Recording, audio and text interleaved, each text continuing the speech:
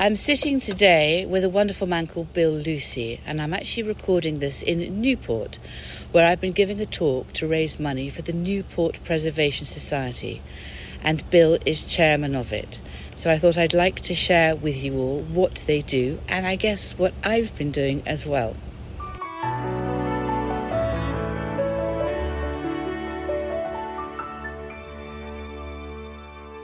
So welcome, Bill. Thank you so much for joining me today. Well, thank you. It's so nice to be here with you. And can I ask you, do you want to describe a little bit about what the Newport Preservation Society does and is, first of all, for those who are less familiar? There was a time in Newport when a lot of the big houses were being torn down and going unkept, and some local influential, a lot of women actually formed what was to be the Preservation Society, and they started out by trying to save some of the houses that were being lost. So that's how we had our beginnings, and now we've grown to managing 11 house museums, we call them, or mansions, and it's an incredible undertaking. It is an incredible undertaking. So for those who are listening, Newport is a wonderful port and town, about an hour and a half from New York, something like that. It's a few hours, depending on if you're going by helicopter or car. But it's a few hours from New York. It's about an hour and a half south of Boston. That's it. I think Boston is the reference point. There is also a Newport in Wales, which is where I started myself. We are Boston Red Sox fans, so I wanted to know, are you a Yankees fan or a Red Sox fan? I went to my first baseball game just before I came here with the Boston Red Sox, and it was such a treat. I was given such special treatment going to see it, and had an amazing supper, and of course lobster rolls, which seems to be the de rigueur on the menu here, which was fun. And it was a great game, so I was very lucky.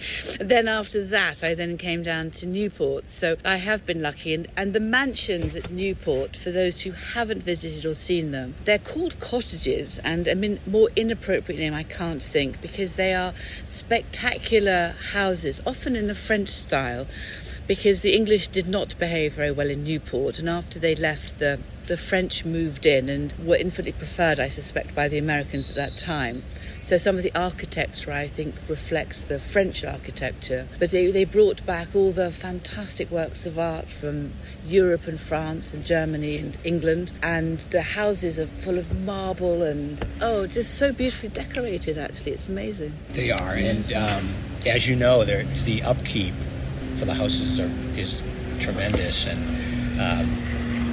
the staff at the Preservation Society is a very talented group of people, of craftsmen. In some cases in America, the crafts are disappearing, so they're starting to become sort of the last bastion of some of the great craftsmen of the country. So it's the preservation effort is ongoing, and it's a battle on all fronts. Finding people that are capable of maintaining and repairing some of the architecture and the arts and the artifacts and all of that is just such a challenge. And we all learn to be really good at a lot of different things, and we learn as we go.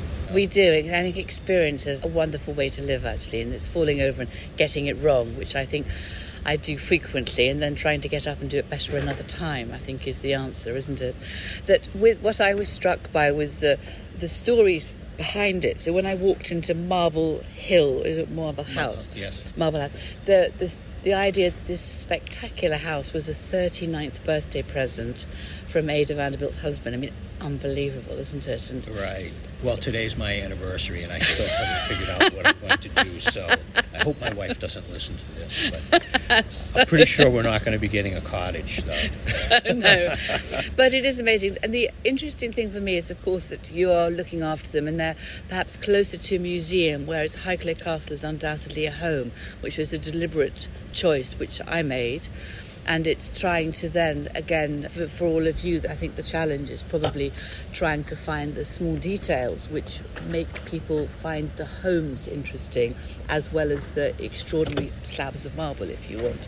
And so that is what's fascinating. It is fascinating, and of the houses and the properties that we are in care of, there are the ones that are the four big houses, we call them, that tend to attract the most attention and the most money. And then there are the other, 7 properties that are sort of the poor stepchildren, if you will. And we're constantly trying to, keep them up to date as well, and keep them open and in great shape. But it's always a challenge, and it's making all of the little parts and pieces work as a whole. That's a big challenge. If all we were dealing with is one property, like the Breakers, I think it would be just easier for us because it's such a moneymaker and a great attraction.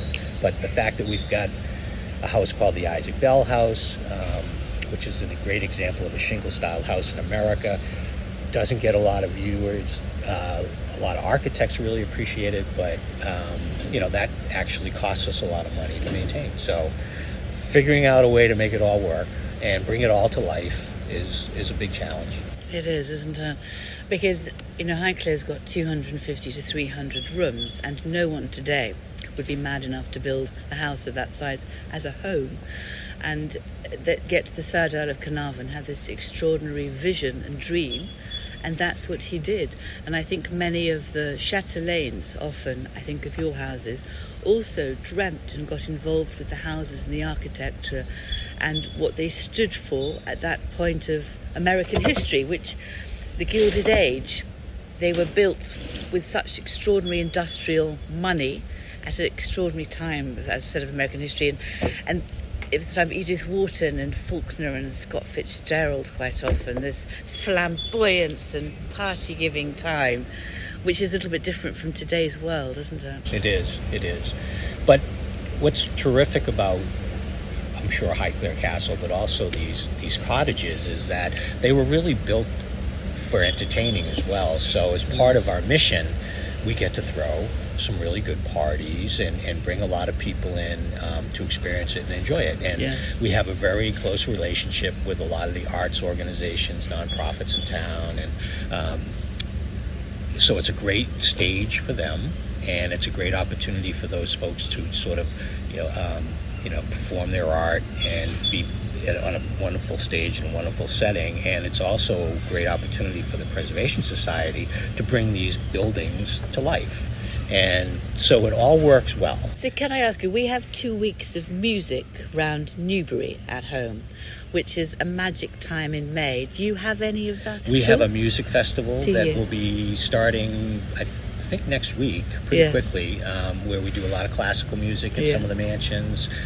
It's a separate nonprofit that's run by a really fabulous group of people, some of which are involved with the Preservation Society. So everything is it's a small community, so everything's very interwoven. So they'll be starting next week. We have, music at almost every event that we have. We have believe it or not, for such a small community, we have our own ballet company, that Island Moving Company, and they perform, and when they're performing in the gardens or in the various ballrooms, it's magic. They do a terrific Nutcracker presentation every year, which if anyone has never been to Newport, it's a great time to come in the winter, and you can see the Nutcracker performed by the Island Moving Company in one of the mansions, and it's great for the kids, and it's a wonderful event. So yes, it's a community effort. For sure. It is, because you're in a town, aren't you? And the town itself is far older, obviously, than the houses. Right. And as you can tell, we're by the sea, because you hear all the seagulls above our heads.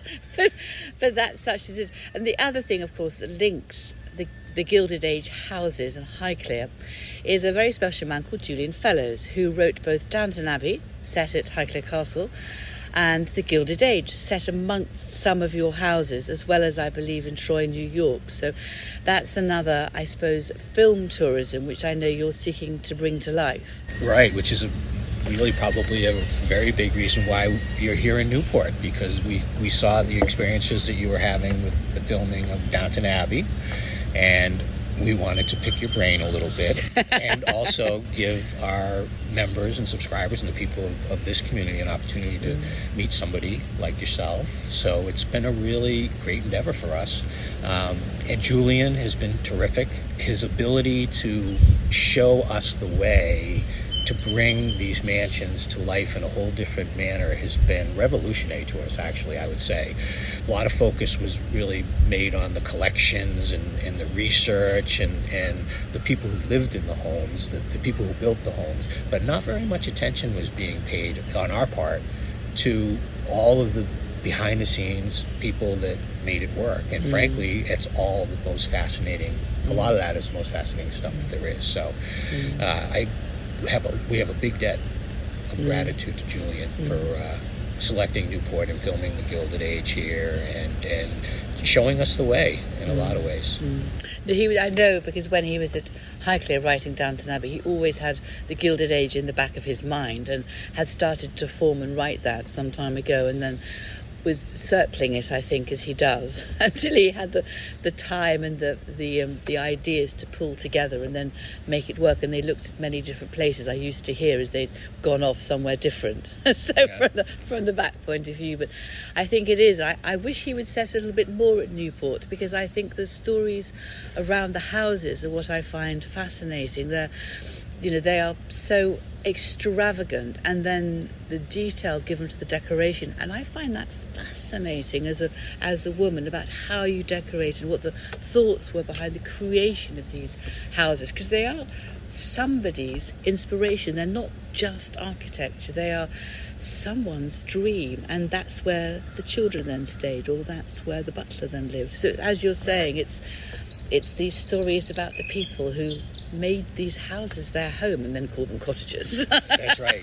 And Julian is a very busy person, but I think he's scheduled to be up in Newport this July, so We'll be seeing a little of him. And one of the interesting things that I've learned from him is that most of these houses were overseen, the building of these houses were overseen by the women of the family.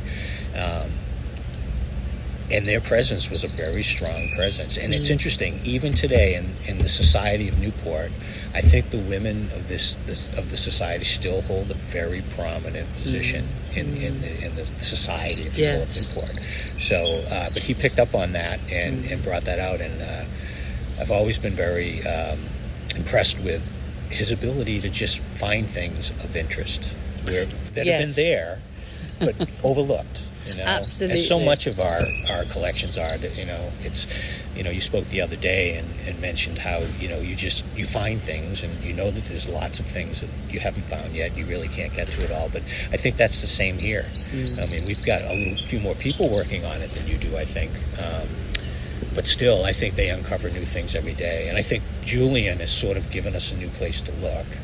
I think it's a new energy, isn't it? And I think coming out of the COVID years, I'm sure it's most welcome to sort of restart and get going again, because it has been incredibly tough for yourselves, as it has been for us. And you're suddenly confronted with a whole machine which then stops and stutters. Right. And has been an extraordinary time, and not easy for anyone, emotionally, financially, mentally, physically. Funnily enough, the whole world was turned upside down. I hope the reset buttons might be more positive in some areas, and I'm trying to think positively like that as always. Right. But it is fascinating, and I think ideas and how we look after visible history, they're best shared, because that's what we're all trying to do, isn't it?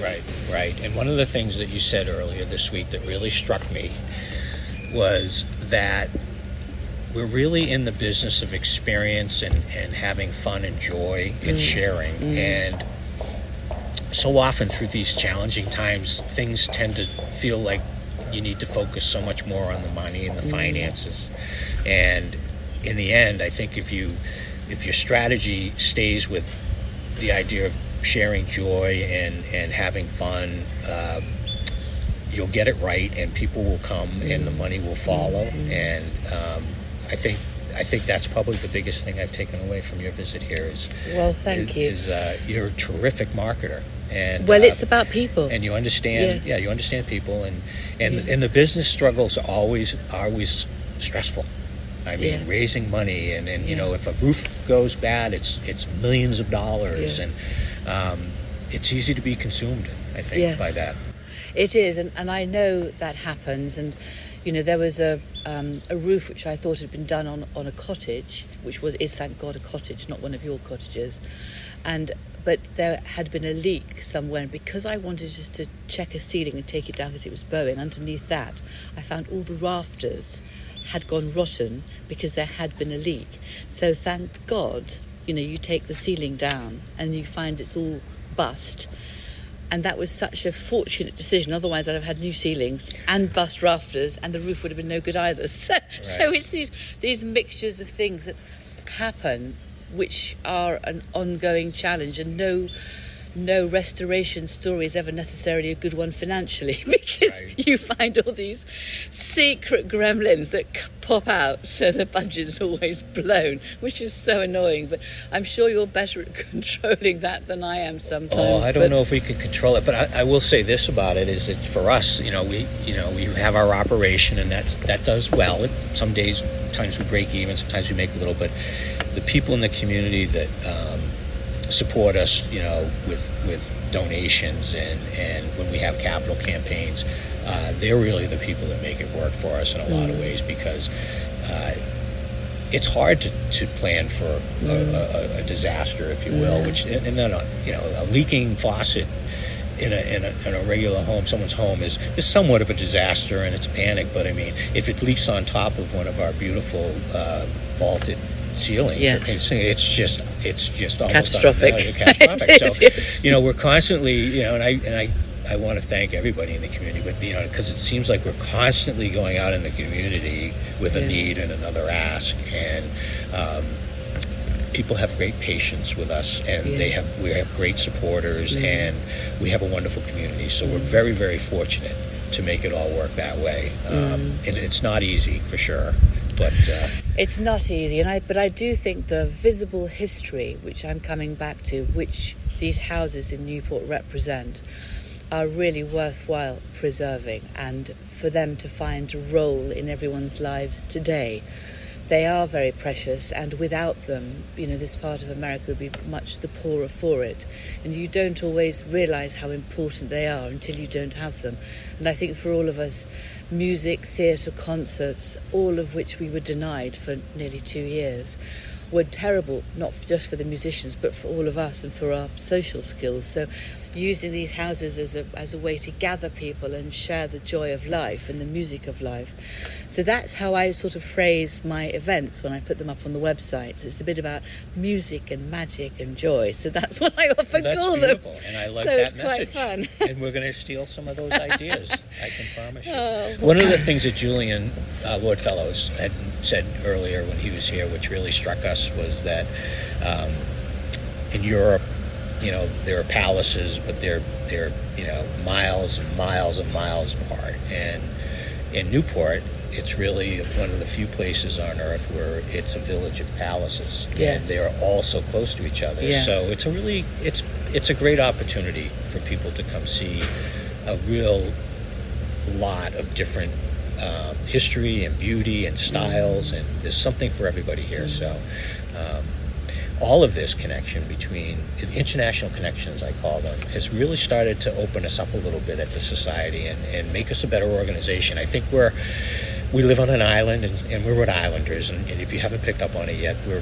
very cloistered up. We don't like to go very far. Well, it's a beautiful place, so I think I'd be with you on that. But equally, I don't like to go very far from Highclere. I find it incredibly reassuring and an anchor. And however often I've walked around the gardens, I'm still so happy to walk around the gardens. And when I get back from here, I'll just take my shoes off, actually, probably, and walk across the lawns and around the gardens with a jumble of dogs. That sounds pretty good, and I'll probably be doing the same. But it's great to be able to reach out to other people like yourself and organizations internationally. I think it's been really great for the society to sort of broaden our horizons and open ourselves up a little bit more. Yes, because I think we and Newport, Highclere and Newport, are in the same business. Julian is a hugely talented scriptwriter, but he's not the one trying to bring people to houses. That's what he kindly gives us, a marketing platform, but it's up to us to do that. It's not up to him, and he comes up with the most amazing scripts and fun, which entertains us on screen, and then we have to try and grab that and what makes it fun, and bring it into reality and then sell it so that the money comes into you or to me, which is interesting. So it's a slightly different process from his process. Right. But his lines are fantastic. But he lives in a very nice house in Dorset and just doesn't, which is not open to the public. And he has different challenges in his life to ours. His challenges are nevertheless significant, which are called deadlines. Right. Well, what's interesting too about what's going on with the HBO series is that it's fictional, based on history, but fictional, and it's easy to, as an institution like a museum, to sort of think that it's not real, so therefore it's not worthy of being presented. But I kind of look at it a different way. I say this is the current history that's being made, and people like Lord Fellows, who have chosen to film at the mansions, are now creating a new living history, and that we should take advantage of that as well, and move our story forward. Yes. Don't be stuck in the past, and I think that's something that we can learn from you, because when your past is exactly. so much longer. Yes. And we're so young, if you will. Everything about I'm us feeling is very old. You're hundreds right. of years old, and things with you at that. So, but the idea Yes. that it's not necessarily just a snapshot in time, and No. that's all there is. No. It needs to, in order to thrive, it needs to grow and evolve, and the shooting of the HBO series, The Gilded, is now part of our living history at Mansions. So we'll find ways to show people. And it gives people pleasure, Right, so that's right. what's so important. And I suppose when we first started with the Downton on television in Highclere Castle, some of the coaches turned up with Downton at the top of their screens. And, some of the guys would say, don't they know it's Highclere? But actually, and it was odd. And then I thought, okay, this is a muddle. Let's embrace the muddle and let's make something of it. And there's no point arguing with that point of view. So let's get over it. And it's a costume drama, not a history documentary. But as such, it's watched by so many more people than a history documentary because it's fun. Right, so let's right. have some fun. So that was our thought process, which also you're going through. And then I'm always trying to use the word role. So what's the role going to be? So it's not a static museum, because, if I say to my son, do you want to go to this museum? He says, oh, golly.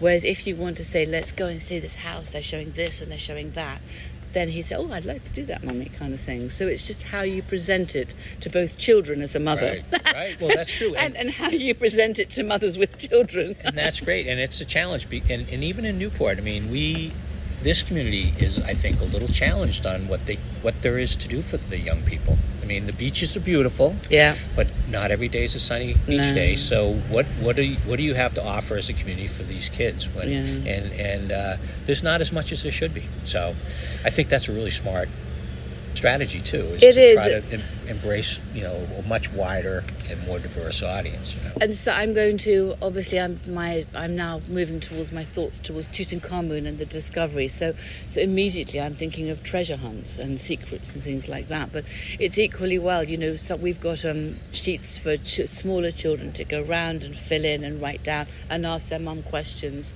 As they fill it in, at the end everyone can win a cuddly toy or whatever else. Right. And that kind of helps as well. So there's small things and then larger things of what you can do and what you can, again, enter into this past world and dream of. And most of the young people, I'm sure, would love to look at the costumes and things like that as well in the future. So that would be a fun thing. It's interesting you mention that, because I have 3 grandkids, and we had a sort of a contemporary art exhibit out at Green Animals, which is a place we have in Portsmouth. It's more of a garden than anything else. And so we had these bugs placed, statues or pieces of art that were made. I brought my grandkids out there, and they did exactly what you said. We had a list of the bugs numbered, and what they did was they grabbed the piece of paper and they ran, and I mean ran, through this entire property, locating each of the various bugs and getting so excited when they found it. And you're right. But a program like that is exactly the kind of stuff we need to do. We got to get these kids interested, get them started young and get them interested. Can I ask you, do you have an Easter egg trail? I don't know if we have a trail. We do have an Easter egg hunt. Well, that's because, I mean, I have a trail, which then is a really good family day out. Yeah. And it's not so much about raising money, although it's for a different charity, it's for a children's hospital, but it brings all the families in, and they have to find all the eggs and the bunnies, and at the end, every child wins an Easter egg. Right. And that's hugely popular, and I started that, and you could almost pick up a different house. Well, that's a terrific and have idea. a trail round the gardens, and, you know, there's a cutout of Brian the Bunny and how many babies are by Brian the Bunny, and they have to count them and write the number on, and how many eggs has Henrietta the hen laid. That sounds fun. And you know what, it's just again a family day out, which then makes going to the houses such as Highclere or the mansions part of family life. Yeah. So that's what we do every Easter. And when I started it, you know, I was kind of fighting to get people to come along. And now there's just a whole community who every Easter say, when's the Easter trail? Right. It becomes part of their family tradition, which is perfect. Which is quite good. Right, and it's very simple to do, basically. And we find some lovely company to give lots of Easter eggs to each child at the end. And there we go. But it's, again, that secret trail. Secrets and treasures. Yes. Well, I think you sound like a kid at heart. So just before we sort of wrap up, I just wanted to say, because the main house in Newport is the Breakers, Yes. which is huge and enormous, incredibly imposing. Do you want to tell me who built the Breakers and the family involved with that one? Well, the Vanderbilt family built the Breakers. It is our largest house, nowhere near as large as your house. Marvellous. We are, with the Breakers right now, our big project involves, it's always projects, but the big future project that we're talking about is what are we going to do with the upper floors of the Breakers. They have not really been touched since they were built. So there's an awful lot of maintenance and plumbing and electrics that needs to be looked at, but before we can occupy it or bring the public up there. So that is our next major project that we'll be looking at. What were they used for, those rooms? Most of those rooms were servants. Some of them were servants' quarters mainly. We were up there on the top floors. So that's the answer. You have a downstairs, upstairs tour. Two tours, yes. Yeah, that's what our hope is. And you just do it very simply. So I've created some maids' rooms in one of the towers at Highclere with poorer decorations, because they'd have had one small photograph. Right. They, you know, a sort of dusty bedspread, and that's what I've done. I think, you know, with the upstairs, downstairs of the Gilded Age, you could have a Gilded Age downstairs, upstairs tour.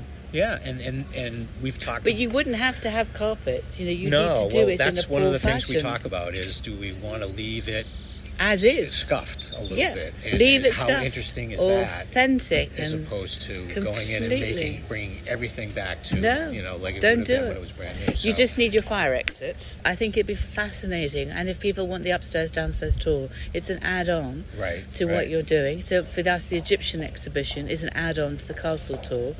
So it's up to them. It's people to make the choice. What was it like to live in those days and work in the house?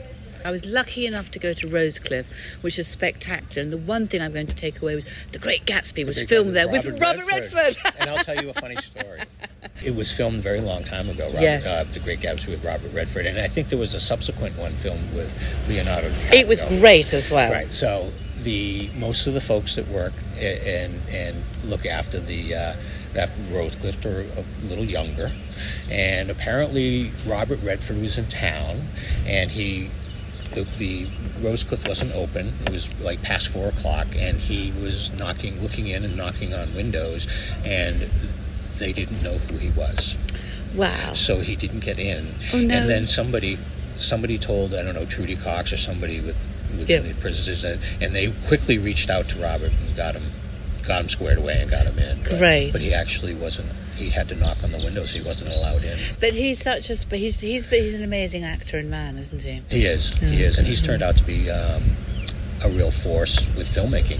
He has. Yeah. He's an extraordinary man. He's a force for good. It's very interesting, the projects that he chooses. So after those three, what's the next houses, for example? It's interesting. People always ask me what's my favorite mansion, and my answer is always whichever one I'm at. And which is a very diplomatic way to say it, but it's true. The Elms is, I think, one of my favorite houses because of the gardens that they have in the back, and it's walled in, and it's just magnificent gardening and things of that nature. So there's always projects going on, but as far as I know, I think the next project with the Elms will be some sort of a renovation of the stables. Right. I'm not really sure when that's going to happen. Put it in line, as you know. Yeah, but that's not a priority. If the roof's good, it's not a priority. That's right. Now, you mentioned another one. Was it Isaac Bell's house? Isaac Bell is another property it's a little smaller property. There's really no furniture in it. It's a very bare house.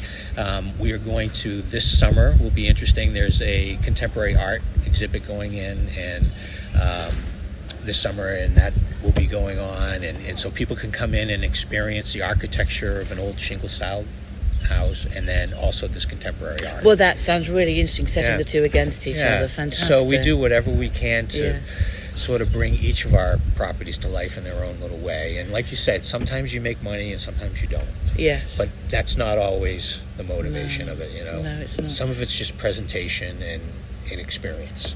The lunch in Fairholme, where with the Petrofas's house. Yes, Sue which and was George. beautiful. I was asked about what my goal was. I think it might have been there, or perhaps it was the day before. And I've always said I don't have a goal. In fact, I'm just enjoying the journey of life every day and trying to look after Highclere and wiggle my way through serpentine paths in the gardens, which I regard as the garden of life. And you're never sure where the end is, because that's not in my hands, and that's how I go on. And I'm sure that's so with your houses. You're just going to wiggle your way on forwards, right, and hope that you've got something to pass on, I'd imagine, to the next generation of trustees and visitors. Exactly, and I just want to say you're so inspirational to us all. So, and I love where you come from, you know, and you come from the heart, and I think we have a lot to learn from you, and I really appreciated getting to know you.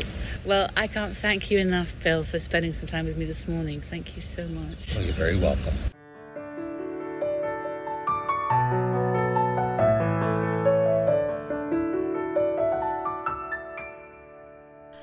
Hello, it's Lady Carnarvon, and just to remind you, please do subscribe to this podcast.